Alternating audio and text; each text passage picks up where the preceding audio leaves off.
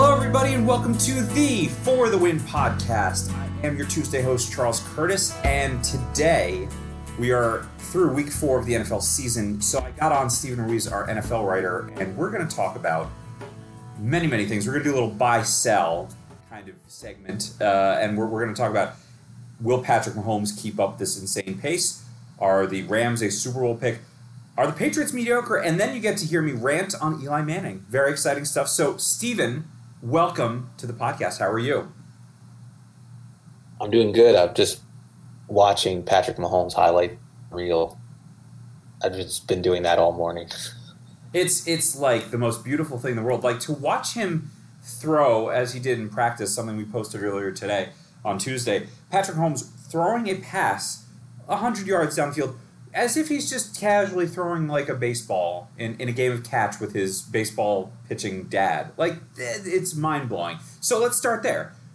Are you buying and selling on Patrick Mahomes keeping this insane MVP-like pace up? Keeping this pace up, no. I don't think he's going to throw for like 50 touchdowns. I think the Chiefs' offense is eventually going to slow down. And I think it's hard to put him as the MVP. I guess it depends on your definition of MVP. Like, what is an MVP? It's usually just quarterback on the best offense. But they have so many weapons. I don't think you can really say either any single one of them is the most valuable. That's my take, at least. Okay, first of all, I'm going to sell on him keeping up this pace, but I will buy into the fact that he's going to continue to be the elite quarterback that he's been all season. I think some of this will catch up with him a little bit. We saw it a little bit on Monday night with Denver, that it wasn't the 5-touchdown insanity, but the guy threw a pass with his left hand. He scampered for a touchdown in a broken play. He led them to a comeback. I mean, the guy, to me, the MVP is all the designers of that offense on the coaching staff. Whatever they have done to kind of fit and mold this sort of hybrid NFL college thing going on. I mean, you have a better definition of this. I will buy into, however, him being an MVP because voters, if the Chiefs keep this up, will be swayed by the fact that this is a team with a mediocre defense that has gone 4-0. And it's like if they're going to give up, I don't know, last night against the Broncos, it's a little bit different, but if they're going to give up 35 points, if they score 40 to 50, then, to me that says, wow, like Mahomes deserves some of that. Yeah, I agree with you. I think that's how voters think. I guess maybe I look at MVP. Like, for instance, in week 3, he did not play like a really great game. And I think he still threw, 4 touchdowns? Like, I would even say he was mediocre in the game. I think even Pro Football Focus gave him like a 68 out of 100 grade for the game, and he still threw 4 touchdowns. Shows you how good his supporting cast is. It was basically just him tossing screens to running backs and Tyreek Hill and them doing the rest. He missed like 3 possible touchdown throws, but they still scored 40 points, and he had 4 touchdowns. So even when he plays, subpar, they're still scoring a bunch of points. That's the only reason I'm hesitant to say, oh yeah, he's MVP when there are guys like, say, Aaron Rodgers, who's running around on one leg. The coach is calling terrible plays and dropping passes, and they're still a playoff team. That's fair. Let's then transition to another team that has like 5 MVPs on it. Buying or selling the Rams to win the Super Bowl next year. Then I should say next year, but calendar year, as in this season. I'm going to buy it. They're the best team in the league, and I don't think it's close. I did power rankings today, and you're listening to this. And then I struggled to come up with the second best team. I think there's a big gap between them and the second best team. And their defense is just going to get better when their cornerbacks get fully healthy. Yeah, I'm buying this one for sure right now, and maybe further. I mean, the number 2 team right now to me, the Patriots. The Ravens are kind of like a fun team, but are they the number 2 team in the league right now? Like, I don't think so. I love the Ravens. I've fallen in love. I've got a whole thing about Joe Flacco that I've developed over the last couple weeks, partially from a fantasy perspective because I ended up picking him up in a 2 QB league and being like, oh, I don't know, I'm going to regret this. And then I keep watching the highlights from the Ravens games, and I'm just like, Joe Flacco has weapons around him, and he's like actually doing something, and their defense is really, really good, and they get back Jimmy Smith.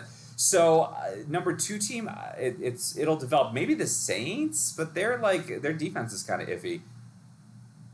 We're on the same page because in those power rankings, I had the Ravens number 2. Yes. I love what Joe Flacco has been doing. He hasn't been elite. I'm not going to use the E word, but it's the best I've ever seen Joe Flacco play, and that includes that 2012 playoff run where I think that run was a little fluky. There was some dropped interceptions and obviously the misplayed ball by the Broncos defender that probably should have been intercepted that ended up being a touchdown. But yeah, this is the best we've ever seen him play. He has weapons. The offensive line is doing good. Alex Collins is doing good when he can hold on to the ball. And the defense, it looks like maybe the best in the league outside of Jacksonville. Yeah, and this is what you do with Flacco. You say, oh, look, he's got an arm, so let's give him some long-range weapons. That's what John Brown is, and John Brown looks like a completely revitalized player after a couple of really rough years in Arizona with dealing with health problems and whatnot, and it's great to see. Are you buying or selling, speaking of elite teams potentially, are you buying or selling on the Patriots being mediocre? And I would say careful what you say because I've seen some people sort of backing down from their bold predictions like the Patriots are done. No, I'm not foolish enough to fall into that trap. It's kind of like the Fitzpatrick thing where people think he's good all of a sudden and then they keep falling for it every time. I'm not doing that with the Patriots. They're not a mediocre team. I don't think that what they are now is really what they showed on Sunday. I think they're not going to be blown up 38-7. I think eventually by, say, November, December, they'll get to that point, which is why I had them at number 8 or 9 in my power rankings, but I fully expect them to be at the top of the league by winter. Oh, absolutely. I'm selling this so hard.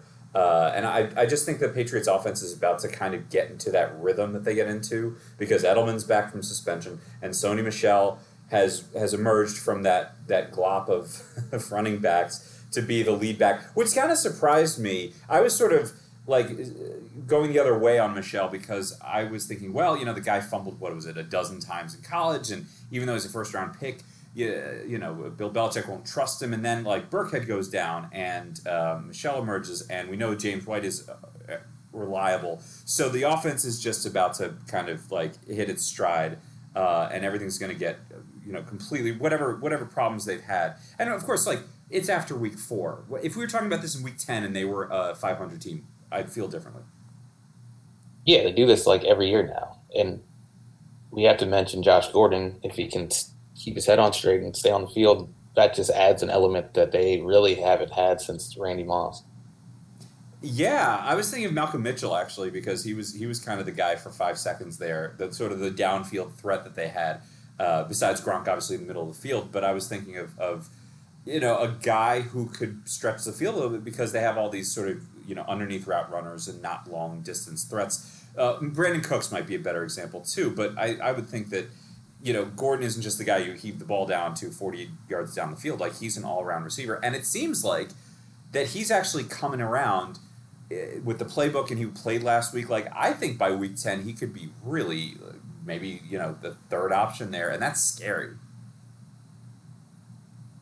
Yeah, that's scary when Tom Brady's the one pulling the strings. Like, he doesn't need weapons, but when he has them, we've seen what he can do, and it's like easy. Yeah. Let's talk about some rookie QBs. Are you buying or selling on Baker Mayfield being the best rookie quarterback of this class? And wow, we've only been through 4 weeks and one starting game for Baker and one starting game for Josh Rosen, so this might be tricky. Based on the little evidence we have, I'm gonna sell that and say Josh Rosen has been the best rookie quarterback just based on that one start. He looked like a top 10 quarterback. The other Baker Mayfield and Sam Darnold in their first starts made rookie mistakes. I'm not sure Rosen did. He missed one read where the only reason the guy was wide open was because he had a little nice pump fake that got him open, but Rosen ended up missing him. But he threw like at least 10 dimes in that game, and 5 of them were dropped by Cardinals receivers. If they hold on to the ball, he has a historic 300 game, which no rookie has ever done in his first start, except for Kurt Warner and I think Todd Bowman, who was out of the league in a couple of years. Both of those guys started when they were like 29 years old. That's a good point. I'm going to sell on this for now. I love what I saw out of Baker Mayfield. I think he's got some of that Drew Brees in him. That comparison has come up a couple of times, and I'm like, I kind of get it, undersized. I mean, maybe not the accuracy that Drew Brees has, but man, like the athleticism and kind of the confidence that we're seeing out of Baker Mayfield is really impressive. I'm actually on the Sam Darnold train. I think Sam Darnold might emerge, and it's going to take him a little while, and especially because the Jets haven't kind of figured it out yet. But for a guy like that age to do what he's doing so far, for a Jets team that isn't that good, with an offensive line that isn't that good, like I think the potential is there for him to be a star in like year 3 or 4. And Baker's going to be good. And I'm with you. I didn't look at the highlights. I did look at your piece, which you should all go and read on For the Win, in which you break down the film. And you can see Josh Rosen's got some stuff in him. And, hey, shout out to Josh Allen, who so far, he's been better than the competition in Buffalo. We can say that. Maybe that's helpful. I'm really excited, by the way, side note, about the Bills probably clinching the number 1 pick and then having like a trade-a-thon for the first pick in the offseason. That's really exciting for me because somebody's going to want a quarterback. Maybe a team we're going to talk about next. But, any other thoughts on this rookie class? Yeah, I agree with you on Darnold.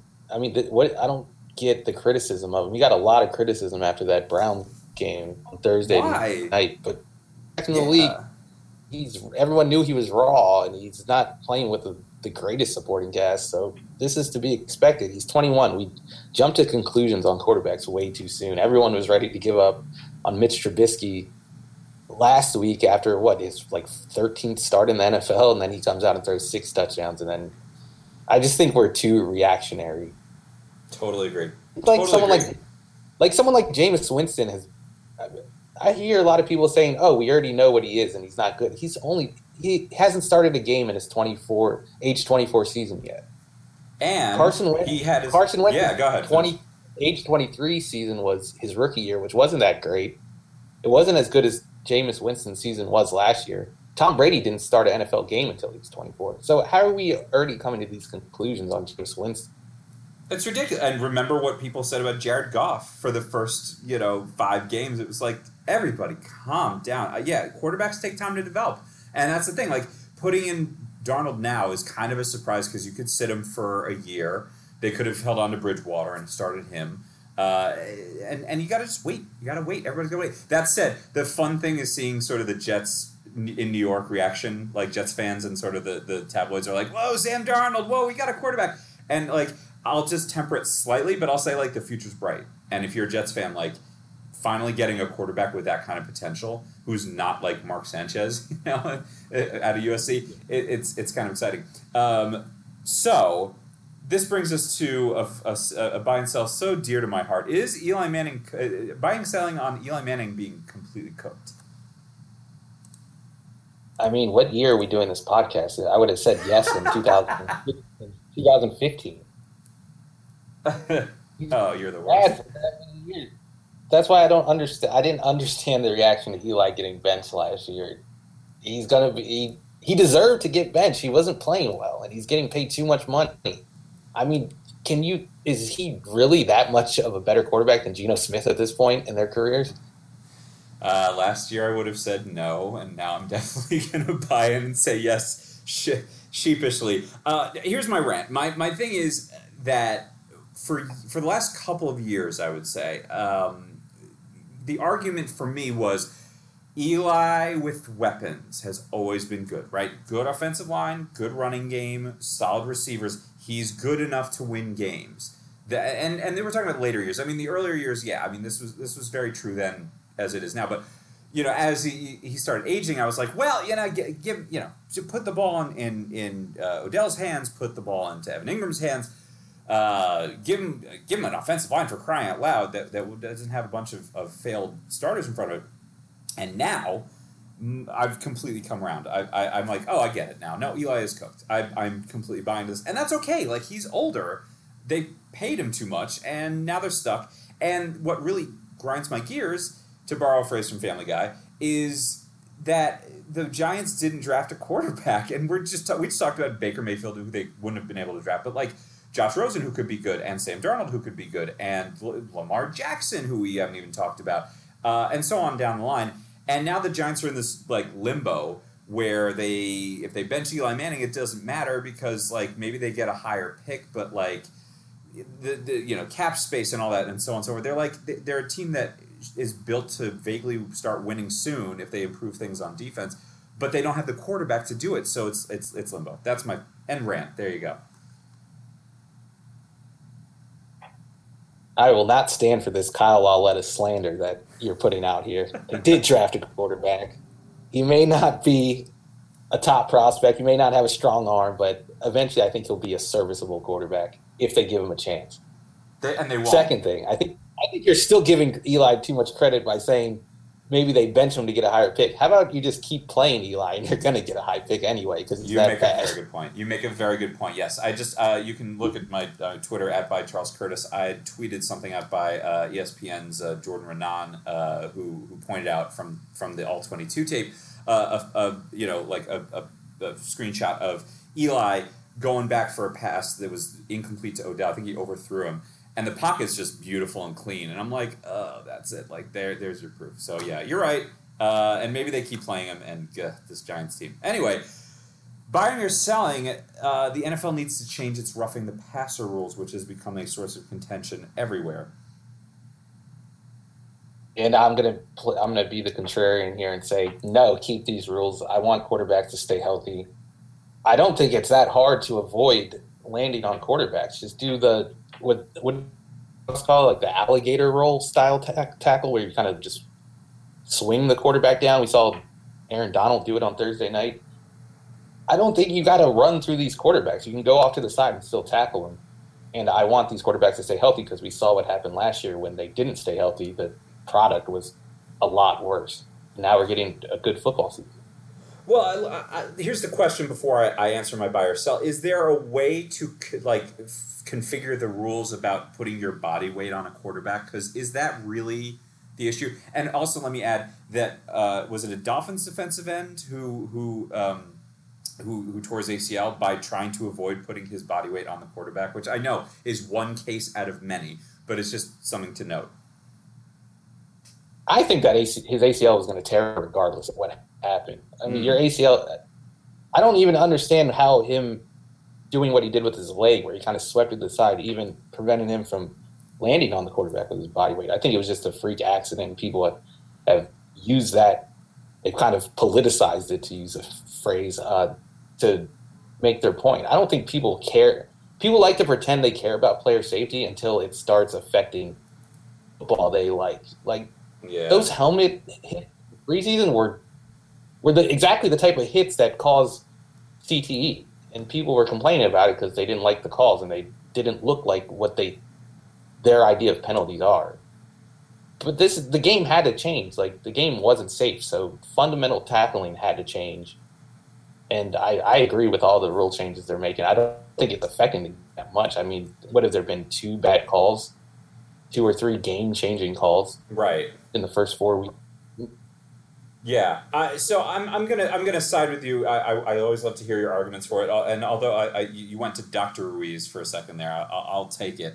I'll sell on it for now. I just think that like there's just like the body weight rule is like how in a split second how do you not put your body weight on? Like the Clay Matthews examples, I'm just sort of like confused. And it's also the same thing with the pass with the definition of a catch that you and I have debated a few times on this podcast. Like, does it make sense or not? Is it clarified or not? I don't think there's a good way to do that. Let's do the final one because we're running out of time here. Since there's time limits on this. I'm just kidding. Buying or selling, NFL changes to overtime. I've seen a lot of this on Twitter because we've had a lot of overtime games and some ties already. We've had 2 games that tied. What's your feeling? Buy or sell? Yeah, I think they should I think they should go back to the 15 minutes. We're only getting like 3 now. So one team gets the ball, if they get a field goal, then the other team gets it, and then there's 1 possession left. That's what we've seen overtime this year. And we've had 3 ties, I think. We could have had 2 more. Yeah. On Sunday if the Titans don't go for it on 4th down, for it on fourth down. So it could have been 5 ties in the first 4 weeks. They said that it wouldn't lead to more ties, but how does that make any sense? Of course, if you have more time, there's more of a chance for the game to be won or lost. I'm buying this, and I kind of want to do some funky stuff. Like I want to put the ball at the 30 or the 40 and just like see what happens. I know that seems crazy, but nobody likes a tie. Plain and simple. We've seen it, what it did to the NHL. That it changed everything. So it's just something kind of fun. And you talked about the product before, and to me, if you want a really exciting product, like put the ball at the 35.